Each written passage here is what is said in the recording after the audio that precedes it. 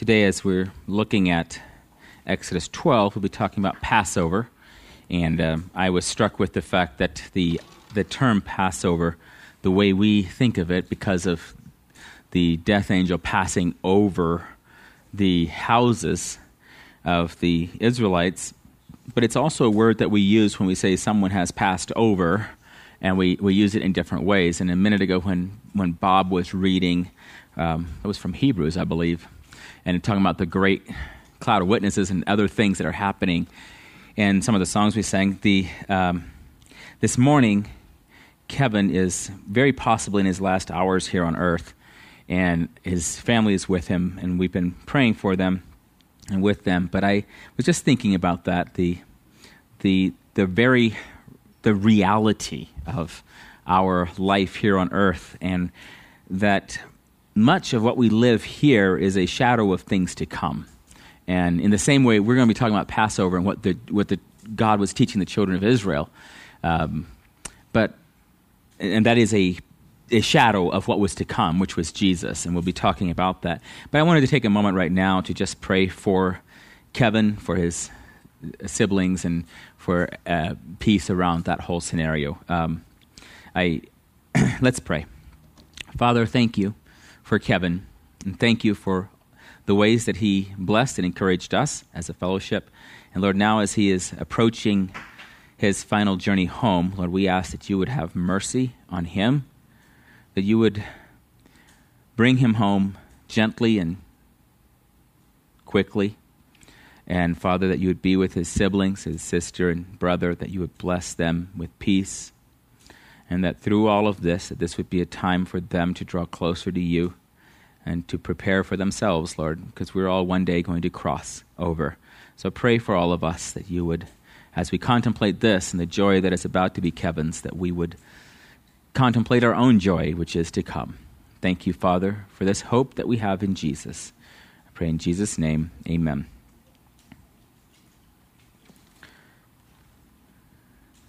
If you would, turn with me to Exodus chapter 12.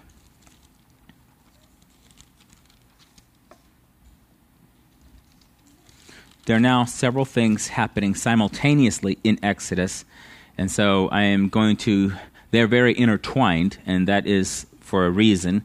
It's hard for us to talk about all of them in the same intertwined way without spending well, if you've never been to an Amish communion service, there's one part of it that's worth going, and it's the 3 to 4 hour service where the bishop goes, the sermon part, that's not the service, that's the sermon part, where he preaches from the flood of Noah all the way through the crucifixion of Jesus.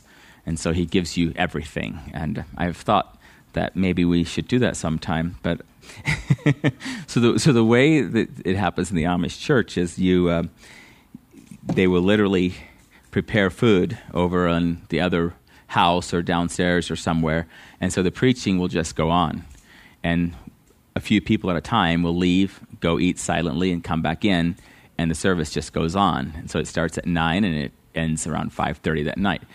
And so anytime that people think children can't sit through our service, I'm like, you don't know anything yet. You just you look at my childhood. You can sit through a lot. It just takes a little bit of training and preparation, and yes, and maybe a little victimization, who knows. But the reality is that there is so much truth here that just simply rehearsing the facts of what God has done in the past is good for our faith. It's good for us to just be reminded of what God has done and what he is doing. And so let's read Exodus 12. We will probably, and in fact, I am going to just read the Passover part. So there's two things happening. We're getting ready to leave, and then there's the 10th plague, the death of the firstborn. And so the Passover is being instituted, and that's what I'm focusing on today. So Exodus 12, starting in verse 1, it says, "Now the Lord spoke to Moses and Aaron in the land of Egypt, saying, 'This month shall be your beginning of months. It shall be the first month of the year to you. Speak to all in the congregation of Israel, saying, On the 10th of this month, every man shall take for himself a lamb, according to the house of his father, a lamb for his household. And if the household is too small for the lamb, let him and his neighbor next to his house take it according to the number of the persons. According to each man's need, you shall make your count for the lamb. Your lamb shall be without blemish, a male of the first year. You may take it from the sheep or from the goats. Now you shall keep it until the 14th day of the same month. Then the whole assembly of the congregation of Israel shall kill it at twilight. And they shall take some of the blood and put it on the 2 doorposts and on the lintel of the houses where they eat it. Then they shall eat the flesh on that night, roasted in fire, with unleavened bread and with bitter herbs they shall eat it. Do not eat it raw, nor boiled at all with water, but roasted in fire, its head with its legs and entrails. You shall let none of it remain until morning, and what remains of it until morning you shall burn with fire. And thus you shall eat it, with a belt on your waist, your sandals on your feet, your staff in your hand, so you shall eat it in haste. It is the Lord's Passover. For I will pass through the land of Egypt on that night, and will strike all the firstborn in the land of Egypt, both man and beast, and against all the gods of Egypt I will execute judgment. I am the Lord. Now the blood shall be a sign for you on the houses where you are, and when I see the blood, I will pass over you. And the plague shall not be on you to destroy you when I strike the land of Egypt. So this day shall be to you a memorial, and you shall keep it as a feast to the Lord throughout your generations. You shall keep it as a feast by an everlasting ordinance. 7 days you shall eat unleavened bread. On the first day you shall remove leaven from your houses. For whoever eats leavened bread from the first day until the 7th day, that person shall be cut off from Israel. On the first day there shall be a holy convocation, and on the 7th day there shall be a holy convocation for you. No manner of work shall be done on them, but that which everyone must eat, that only may be prepared for it by you. So you shall observe the feast of unleavened bread, for on this same day I will have brought your armies out of the land of Egypt. I love that statement. On this same day I will have brought your armies out of the land of Egypt. He's telling them now of what is about to happen. Therefore you shall observe this day throughout your generations as an everlasting ordinance. In the first month, on the 14th day of the month at evening, you shall eat unleavened bread until the 21st day of the month at evening. For 7 days no leaven shall be found in your houses, since whoever eats what is leavened, that same person shall be cut off from the congregation of Israel, whether he is a stranger or a native of the land. You shall eat nothing leavened. In all your dwellings you shall eat unleavened bread. Then Moses called for all the elders of Israel and said to them, Pick out and take lambs for yourselves according to your families, and kill the Passover lamb. And you shall take a bunch of hyssop, dip it in the blood that is in the basin, and strike the lintel and the 2 doorposts with the blood that is in the basin. And none of you shall go out of the door of his house until morning. For the Lord will pass through to strike the Egyptians, and when he sees the blood on the lintel and on the 2 doorposts, the Lord will pass over the door and not allow the destroyer to come into your houses to strike you. And you shall observe this thing as an ordinance for you and your sons forever. It will come to pass when you come to the land which the Lord will give you, just as he promised, that you shall keep this service. And it shall be when your children say to you, What do you mean by this service? That you shall say, It is the Passover sacrifice of the Lord, who passed over the houses of the children of Israel in Egypt, when he struck the Egyptians and delivered our households. So the people bowed their heads and worshipped. Then the children of Israel went away and did so, just as the Lord had commanded Moses and Aaron, so they did. Now, there are several pieces that I want to just take note of. We will be talking about all of this in the, not next week, because next week we're at the lake, but the following weeks we'll be talking more about what is happening here. And so the first picture that we have in place is that there is the lamb is being sacrificed, and the blood of the lamb is being put on the doorpost and on the lintel above the door. And so this is being put there, and then everyone else is safe inside. And he says, while you're doing this, while you're inside at night and you're eating this, you need to be fully clothed, ready to go. belt on your waist, sandals on your feet, staff in your hand, so you shall eat it in haste. It is the Lord's Passover. So this is not a Passover or not a feast where they're taking a lot of time just to eat and enjoy what they're doing. There are other feasts that are more like that, but this particular feast is quick. It's supposed to be, the lamb is supposed to be roasted in the fire. And then he says, and then while you're in there, in your houses, with the blood on the doorposts, and you're inside and you're ready to go, you're covered by the blood, then I'm going to, as the death angel comes through, I am going to protect you from the plague.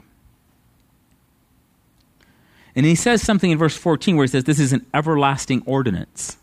And so what's fascinating to us is, and we'll read this verse later, where Jesus says, I have waited with strong desire or fervent desire to come and have this Passover with you. And what happens at the night of that Passover, when Jesus is with his people, he institutes what we now call the Lord's Supper. And then he also tells us throughout the New Testament that there's coming a day when we will be sitting with the marriage supper of the Lamb. And so there's this eternal thing that is being started in Egypt in the middle of captivity at a time when the children of Israel need to be rescued. And so this is a powerful thought, is that when the Lord comes to us, it doesn't matter where we are. We might be in complete and abject captivity, but what he starts with us, he is intending to carry all the way through into eternity, and it will be completed and fulfilled there with him. And so we're starting in bondage. We're starting in Egypt. We're starting in the world, but the Lord is speaking, and when we hear his voice and the blood is applied, and here are some things to think about. The blood itself here in Egypt, at this time of the Passover, the humans that are involved with the covenant are taking the lamb, they are killing the lamb, they're taking the blood, they're applying the blood. And there's a lot of work that is coming from the side of the humans. The mankind that is responding to God is listening. Now, if we jump on down to, it's still in Exodus 12, but starting in verse 43, we see some regulations as to who is allowed to do this with them. And so there's some specific people that are allowed to have Passover with them. So in Exodus 12, verse 43, and the Lord said to Moses and Aaron, this is the ordinance of the Passover, no foreigner shall eat it. But every man's servant who is bought for money, when you have circumcised him, then he may eat it. A sojourner and a hired servant shall not eat it. In one house it shall be eaten. You shall not carry any of the flesh outside of the house, nor shall you break one of its bones. All the congregation of Israel shall keep it. And when a stranger dwells with you and wants to keep the Passover to the Lord, let all his males be circumcised, and let him come near and keep it, and he shall be as a native of the land. For no uncircumcised person shall eat it. One law shall be for the native born and for the stranger who dwells among you. Thus all the children of Israel did, as the Lord commanded Moses and Aaron, so they did. And it came to pass on that very same day that the Lord brought the children of Israel out of the land of Egypt according to their armies. So we are given several pieces. They're told, this is the Passover lamb. Don't break any of its bones. We come later to Jesus, the perfect Passover lamb. None of his bones are broken. There's a fascinating thing here. He says, don't take some of the Passover lamb and roast it here in your fire and then take a carry-out dish to someone else over there. You can't do that. This reminds me of the 10 virgins who are coming and they have their lamps, and 5 of them have oil in it and the other 5 don't. And when they ask for oil, we would say, well, the Christian thing to do is give them some of your oil. But there is something that I cannot give you. And in the parable to the virgins, Jesus says, the proper answer they say, go to the person who sells the oil and get it yourself. They can't, and so with the Passover lamb, you could go with your friends and gather together, and all of you together kill the lamb and eat it together, But they were not supposed to leave the house. They were not supposed to take any of it anywhere else. It was supposed to be, as Jesus said on the cross, it is finished. It is one thing. It's done. It's a completely finished work. It doesn't carry into other areas in this way. It happens now. It happens here, and it's done. And I can't warm it up tomorrow in the microwave and have more of it. It's finished. Anything that was not eaten is burned in the morning. So it is one work that is being done. And this is important when we think about, because when you first read this, you say, why does he care? Like if they might need food for the journey, why not go ahead and roast some lamb and put it in a little satchel thing and take it with them and eat it on the way to the Red Sea? Why is he so? It's because he's not just telling them how to prepare food for a journey. He's telling them, I'm showing you something that is coming. And so here we see the instruction for everyone to be doing this. And we will continue to bump into this as we finish our time in Egypt and are actually getting out and getting to the Red Sea crossing. But these are important things for us to just notice and think. And what is the difficulty for me in looking at the Passover and looking through Exodus is this is something that most of us have heard and have studied in some way or another. And we've learned many of the truths that are here. And yet there might be something that you have not seen or understood, but reality is that I don't actually have any new truth for you. I have the old truth that Jesus Christ is the perfect Passover lamb, and that only in him is our atonement.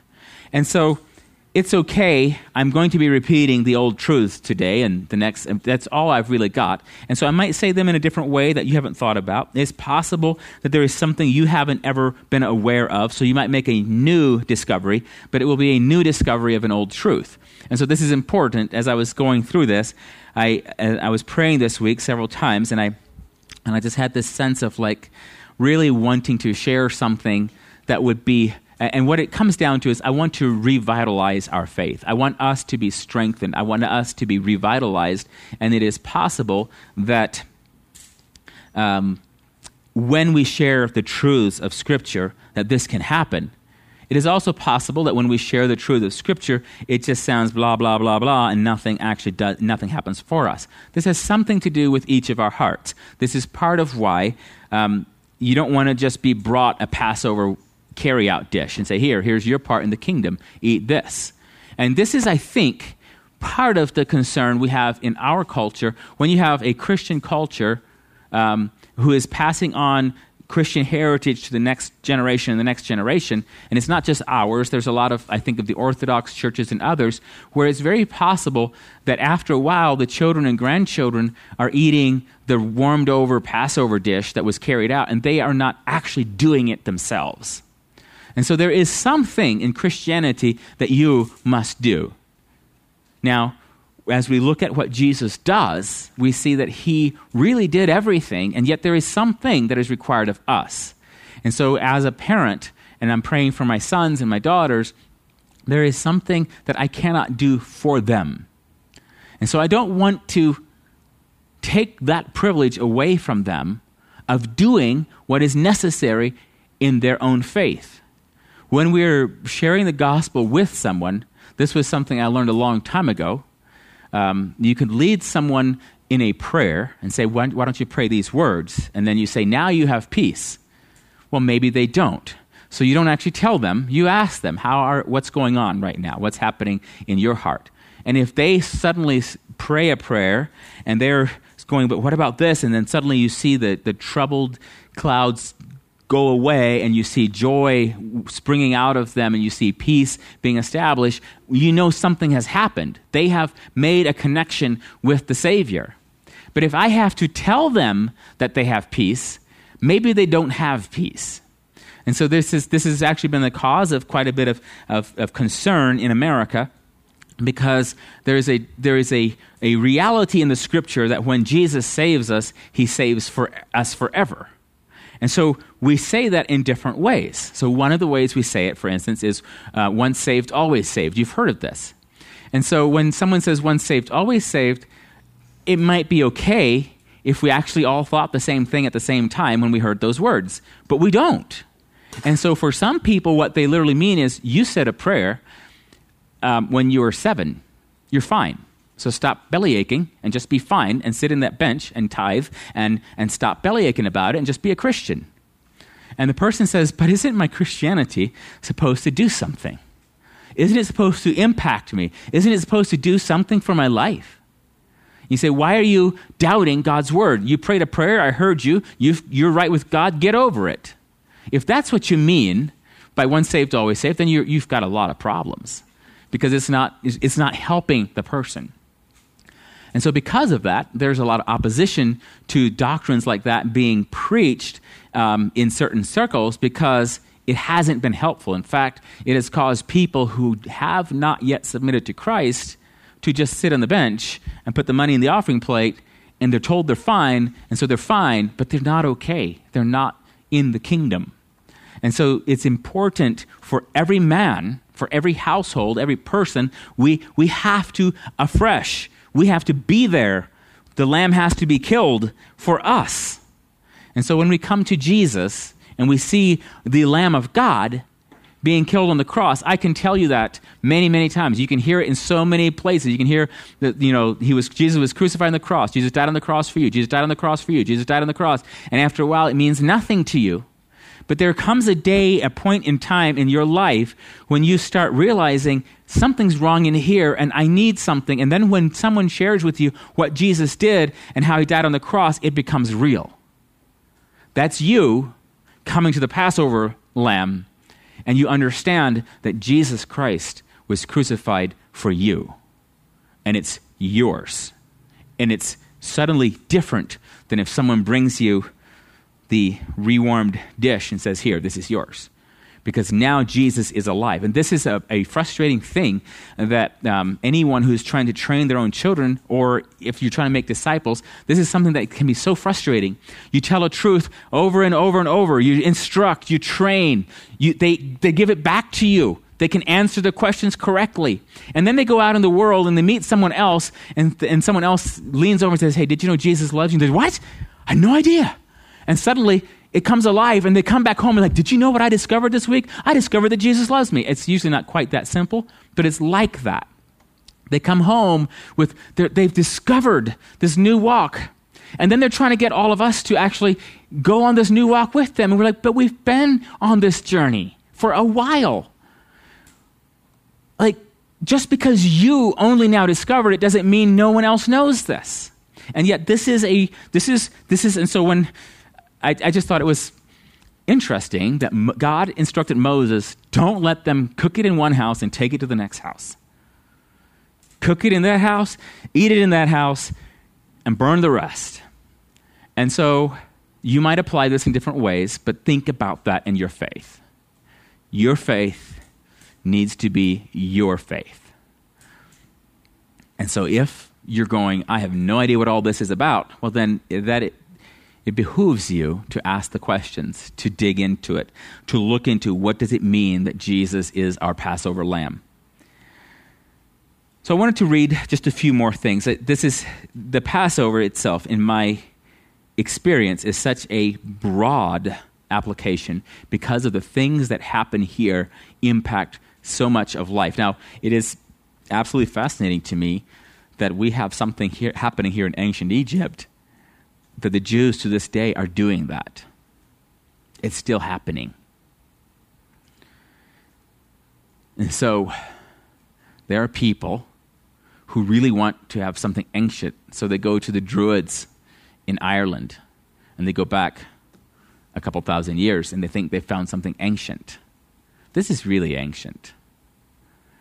And if you really want to be ancient, you go back another 400 years before this, and there's circumcision. So that's an ancient thing that's actually still being practiced to this day. And so Passover, Stacy has a Jewish student who comes, and they're doing Passover. They're doing all of those things at the right times of the year. And so the feasts are still being observed. And what is interesting, and I mentioned this a minute ago, is how there is a Jewish Passover, and then Jesus comes and says, this is what you're going to do. As often as you gather, drink this, eat this in remembrance of me. And I'm not going to drink of this again until I see you in heaven. in the kingdom. Well, he says in the kingdom. And so people have taken that to mean two different things. I think one of the absolute applications for it is there is coming a day when we're sitting with the marriage supper of the Lamb, and that is a fulfillment of this. And so there is that day coming. And so we have that to look forward to. It is also true that we get to, in a spiritual sense, eat this here, and we are part of the kingdom, looking forward to that day. And so that's good. We can do it that way. But I wanted to now stop and look at the instructions we've been given here is every household, unless your household is too small, maybe two of you go together. And so every household gets a lamb. Now, there's more instructions over in Leviticus 23 where it goes through all the feasts of the Lord. In Exodus 13, we have the Feast of Unleavened Bread. And actually, why don't we read a few verses out of Exodus 13? So Exodus 13, we'll be starting in verse 3, going down to verse 10. This is the Feast of Unleavened Bread that's also being given as an instruction, and this becomes part of Passover. So let's read it. Exodus 13, starting in verse 3. Moses said to the people, "Remember this day in which you went out of Egypt, out of the house of bondage, for by strength of hand the Lord brought you out of this place.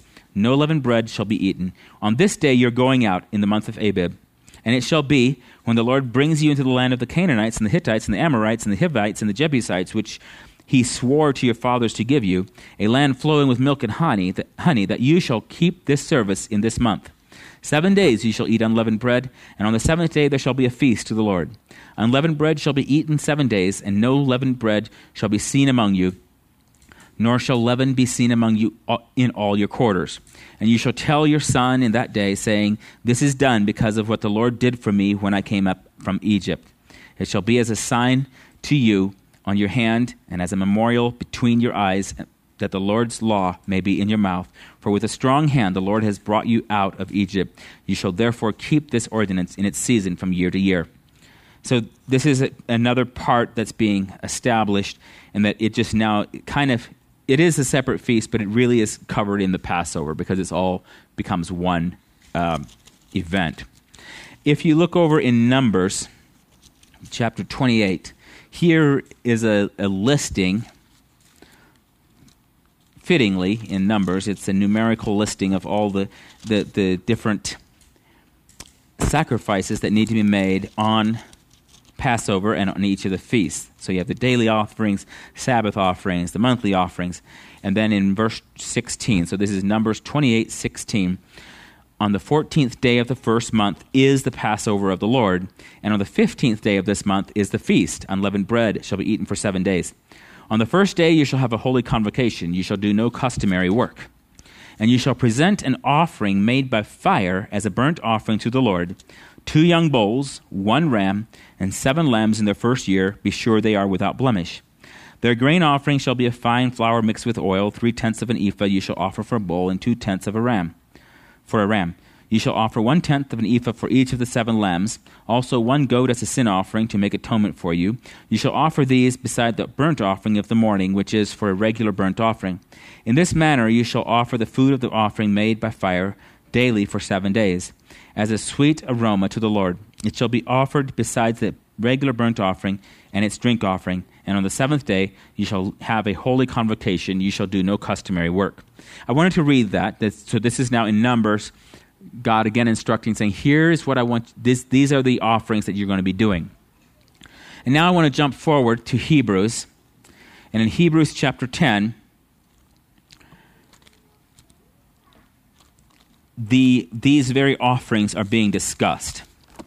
So Hebrews chapter 10, and I'll read the first 4 verses, and then we'll jump down and read another section. Hebrews 10, verse 1, it says, "For the law, having a shadow of the good things to come, and not the very image of the things, can never with these same sacrifices which they offer continually year by year make those who approach perfect." So basically you can keep the list of offerings that were listed there in Numbers. You can keep that list perfectly, but even if you do it, it is just a shadow of good things to come. It is not the very image of those things. Verse 2 says, "For then would they not have ceased to be offered? For the worshippers, once purified, would have had no more consciousness of sins. But in those sacrifices, there is a reminder of sins every year. For it is not possible that the blood of bulls and goats could take away sin. And then it goes on to explain how Christ came into the world to actually take away our sin. And down in verse 11, it says, every priest stands ministering daily and offering repeatedly the same sacrifices, which can never take away sins. But this man, Jesus, after he had offered one sacrifice for sins forever,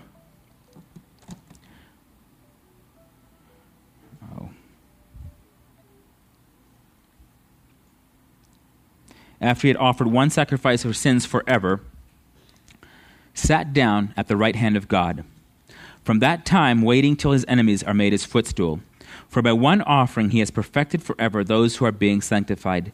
But the Holy Spirit also witnesses to us. For after he had said before, this is the covenant that I will make with them after those days, says the Lord. I will put my laws into their hearts, and in their minds I will write them. Then he adds, their sins and their lawless deeds I will remember no more. Now, where there is remission of these, there is no longer an offering for sin. So there is something that's being explained here. And so think about this. If you take the blood of a lamb and you take they were putting it on the lentil was the right word, I think, and then the doorposts, and they're putting it on there. And so if you think, now they were about to leave Egypt, so they didn't need that house with that thing again. But once they got into their land, and now they're at this place where if they're putting this on their doorposts as a remembrance, if they were doing that, well, year by year, this blood would fade, and eventually you'd need more blood, right? You'd have to do it again, and it would fade away.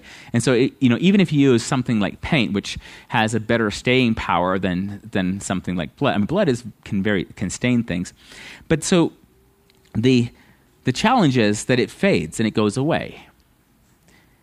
And so now, in Egypt, the picture was that the death angel was coming over once. But we understand something as we look at the brokenness of the world, that there is a constant attack of death and darkness in the world, and we are needing the protection of Jesus at all times. And so when Christ came, he didn't just come and give us more blood of lambs and goats, but he gave his own blood. And so he himself is offering it. So it's not, even though the Jews participated and the Roman soldiers participated in killing him, it's not the same thing as when man takes the lamb and kills it. This was himself offering himself. So he is both the high priest and the offering. He offers himself, but it's not just a one-time offering. I mean, it is a one-time offering, but it's for forever. It doesn't just last for a little bit, it is forever. It says, this man, after he had offered one sacrifice for sins forever, sat down at the right hand of God. And so it's done forever. And so there's this difference between the original Passover was to go year by year by year, and then Jesus comes and it is forever. And out of that forever, out of Christ's blood that is to be eternally effective, there comes a rest that is for the believer. And so I'm going down a little trail here. You'll see where I land in a minute. But in Hebrews chapter 4, the last couple verses is talking about the high priest and what the impact is on us. So Hebrews 4, verse 14 says, seeing then that we have a great high priest who has passed through the heavens, Jesus the Son of God, let us hold fast our confession, for we do not have a high priest who cannot sympathize with our weakness, but was in all points tempted as we are, yet without sin. Let us therefore come boldly to the throne of grace, that we may obtain mercy and find grace to help in time of need. And so there is a place for us to now come boldly because of our high priest. And so I wanted to think about this for a moment. We have several pieces of how we are to deal with our relationship with God. For instance, over in Romans 6, and this is a familiar passage for many people, but Romans 6 has this illustration talking about baptism and what that means. So in Romans chapter 6, starting in verse 1, it says, let's start in verse 3. Do you not know that as many of us as were baptized into Christ Jesus were baptized into his death? Therefore we were buried with him through baptism into death, that just as Christ was raised from the dead by the glory of the Father, even so we also should walk in newness of life. For if we have been united together in the likeness of his death, certainly we also shall be in the likeness of his resurrection. So there's a tie being made between we identify with Christ in his death. And so what is the death of Christ? He is that Passover lamb. So there's something in the Passover that is now not just Jesus dying or a lamb dying, but there's something in it where we, the old man, dies, and we are made new in Christ. And so we are now identifying with Christ in his death. And if you go, this is a word picture in Colossians that I really like that helps me understand what my position in Jesus is supposed to be. So this is in Colossians chapter 3, the first 4 verses I want to read. It says, If then you were raised with Christ, seek those things which are above, where Christ is, sitting at the right hand of God. Set your mind on things above, not on the things of the earth. For you died, and your life is hidden with Christ in God. When Christ, who is our life, appears, then you also will appear with him in glory. So there is the word picture is that we are hidden with Christ in God. And this is part of the Passover, and the part that I wanted to point out here is in the actual Passover in Egypt, you had the children of Israel cowering in their houses, so to speak, and they are preparing the meal, they're doing all the things ready, they're ready to go, but they are in their houses, and outside in the night, the death angel is going over, they're hearing the wail of the Egyptians rising, they're hearing all of this happening, and they're inside. And they're trusting that the blood that they put on there, and you start thinking, well, did we put enough blood on there? Is it visible? Should we have set up a light to be able to see the blood? Like, what does it need? And you're alone in here.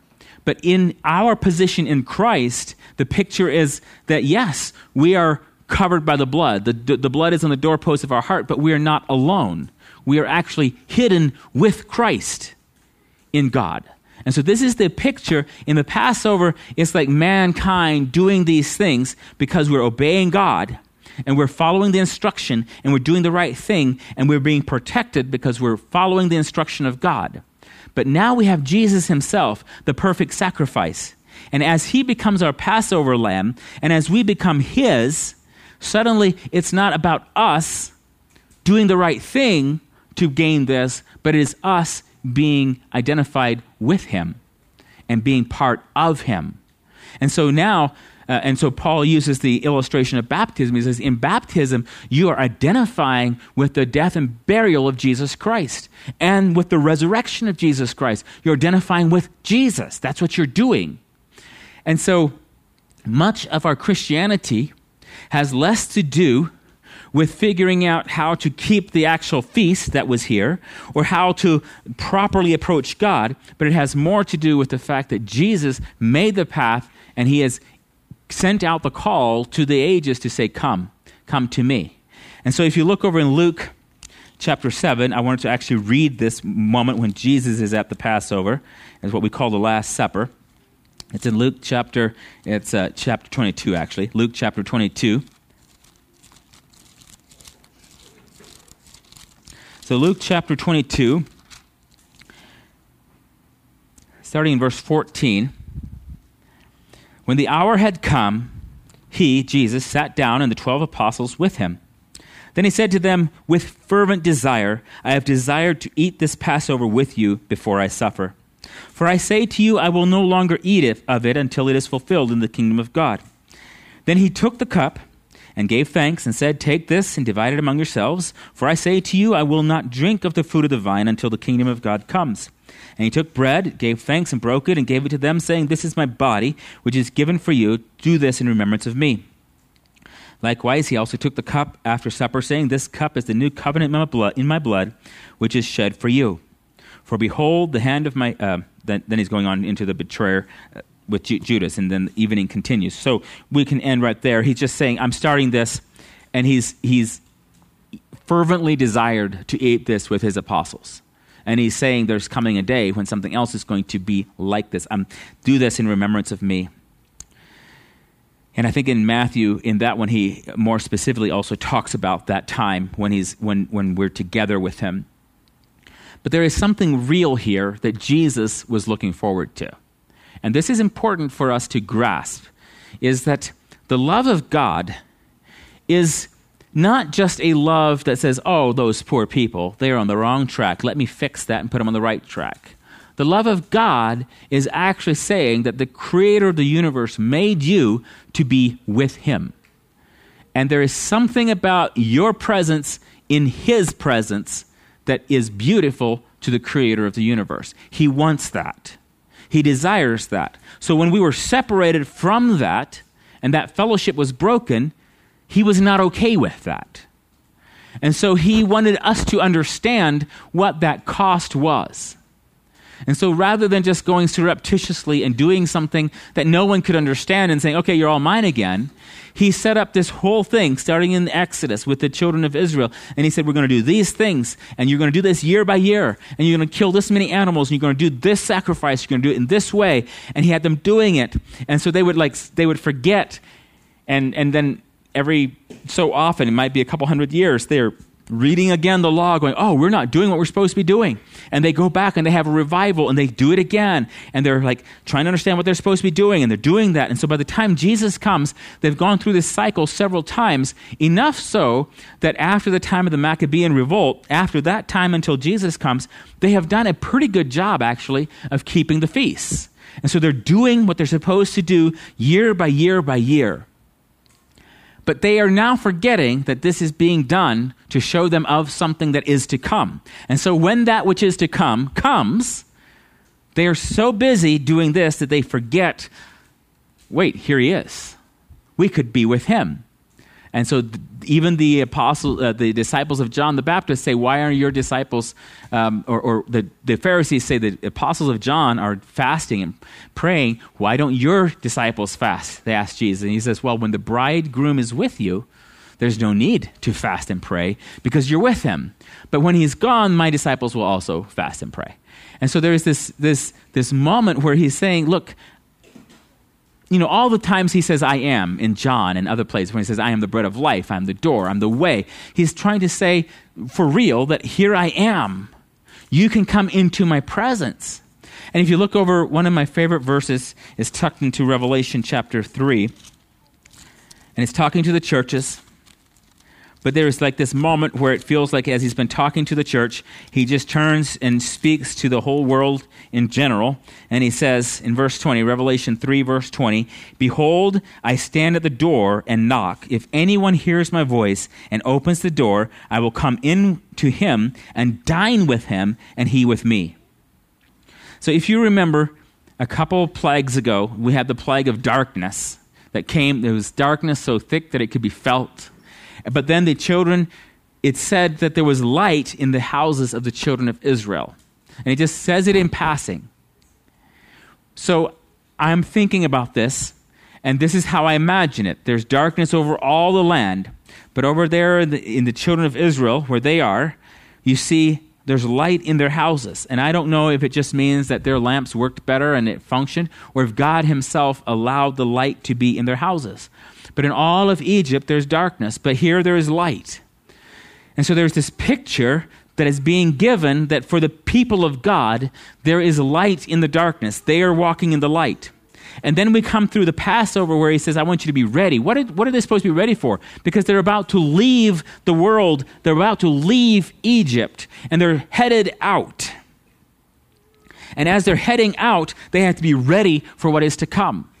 And then we get to the Gospels, and we have Jesus saying, I want you to have your lamps burning and bright. I want you to be watching. I want you to be waiting. I want you to be looking. And blessed is the one whom, when his Lord comes or his master comes, he finds so doing. And so there's a picture that is given that we too are supposed to have our waist girded about with the belt of truth. We're supposed to be standing, our feet shod with the gospel of peace. We're ready. We're ready to go. And where are we headed? Well, we're actually in the kingdom of heaven. When we die here, when we cross over, when Jesus comes again, there is coming a day that has way more life happening in it than anything we've experienced so far. This is all a shadow of what is to come. But what is beautiful is the pictures that he gives us until that time. So there is something about the way that we will be in the presence of God in eternity that is so beautiful that we don't even have the proper words for how to deal with it. The psalmist said that in your presence is fullness of joy. At your right hand there are pleasures evermore.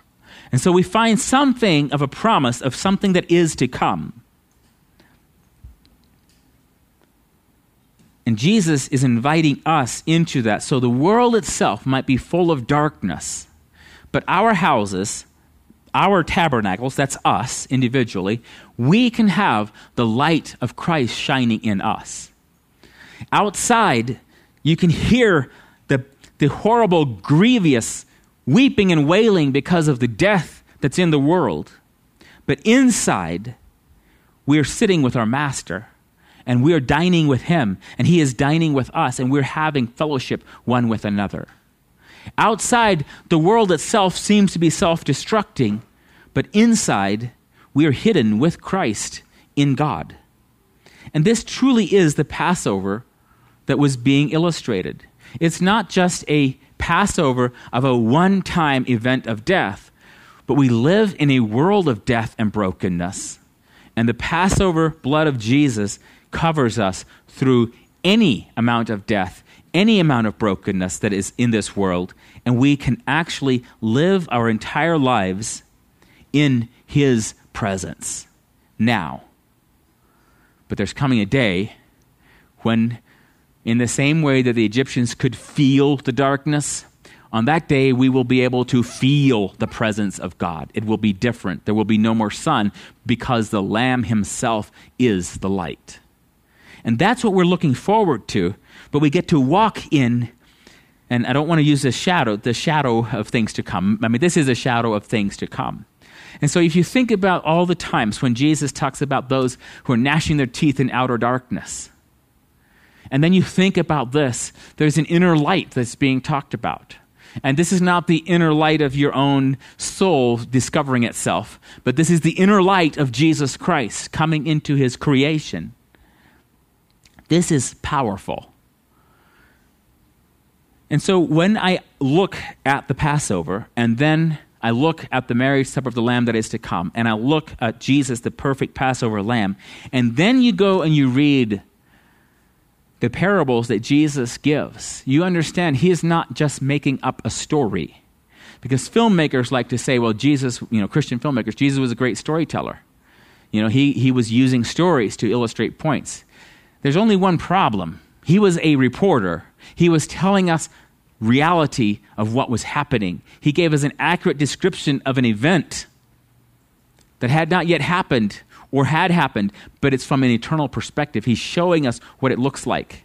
And we're going, wow, that was so creative of you, Jesus. Well, yes, it was, but he actually created everything, and then he's showing us how it works.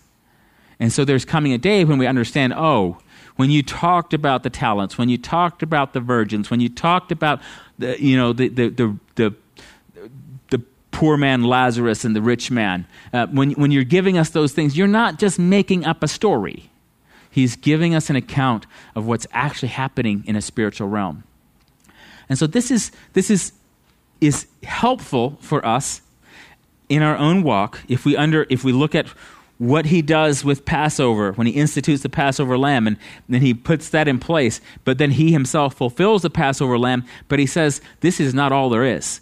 I want you to remember my body and blood every time when you meet, but there is coming a time when we're going to be together and it's going to be awesome. So he's setting up something that's eternal. And this is what we get to meditate on and encourage ourselves with. And so when we are remembering the day of the Lord, when it says to encourage one another with those things, these thoughts and ideas, what we're really doing is we're saying there's coming a day, and that is exciting. So the light that is within, the light that Jesus is offering to each of us, the fact that he is willing to be with us, that we can be hidden with Christ in God, that we can be identified with him. In one place, I believe it's in Hebrews, and I am not actually sure of the reference, where it says he is not ashamed to call them his brethren. And so Jesus is making it possible for us to identify with him and to be part of the family of God. That is powerful. And this is the invitation. Behold, I stand at the door and knock. And he wants to come in and fellowship with us. Fellowship, if we truly understand what it means to interact with the God of heaven, is one of the most powerful things that's being offered to us. The fact that I can talk to God and God wants to talk to me. And that he made it possible. I mean, this is what the cross did for us. He made it possible so that I can actually approach boldly and come and have fellowship with him. And this, to me, is the spiritual significance, part of the spiritual significance of Passover. And this is why the idea of Passover can be applied to just about every area of your life. Because in about every area of your life, there is an outer darkness, there is death and destruction happening, and there is a place where the name of the Lord is a strong tower. The righteous run into it and are safe. There is that spot somewhere in every area of our life. There is that place. We might physically suffer. We might physically die, but there is a place of safety for the people of God where the death angel is forced to pass over us because we are hidden with Christ in God. We are in fellowship with him. Let's pray. Father, thank you for the Passover. Thank you for the picture of Passover. Thank you that you've given us not just the blood of bulls and goats and lambs, but Lord, you have given us the blood of Jesus, and that it is forever. And Father, thank you for putting on our hearts, the doorposts of our heart, your blood, and allowing us to identify with you. Lord, we come to you today. We just humble ourselves before you. We ask that you be glorified. Let your name be glorified in all the earth. And Lord, you're knocking on our heart's door, and we want to be able to fellowship with you. So we want to fling that door open, Lord. Our whole life belongs to you. We want to fellowship with you now, and we look forward to that day of fellowshipping with you then. We love you in Jesus' name. Amen.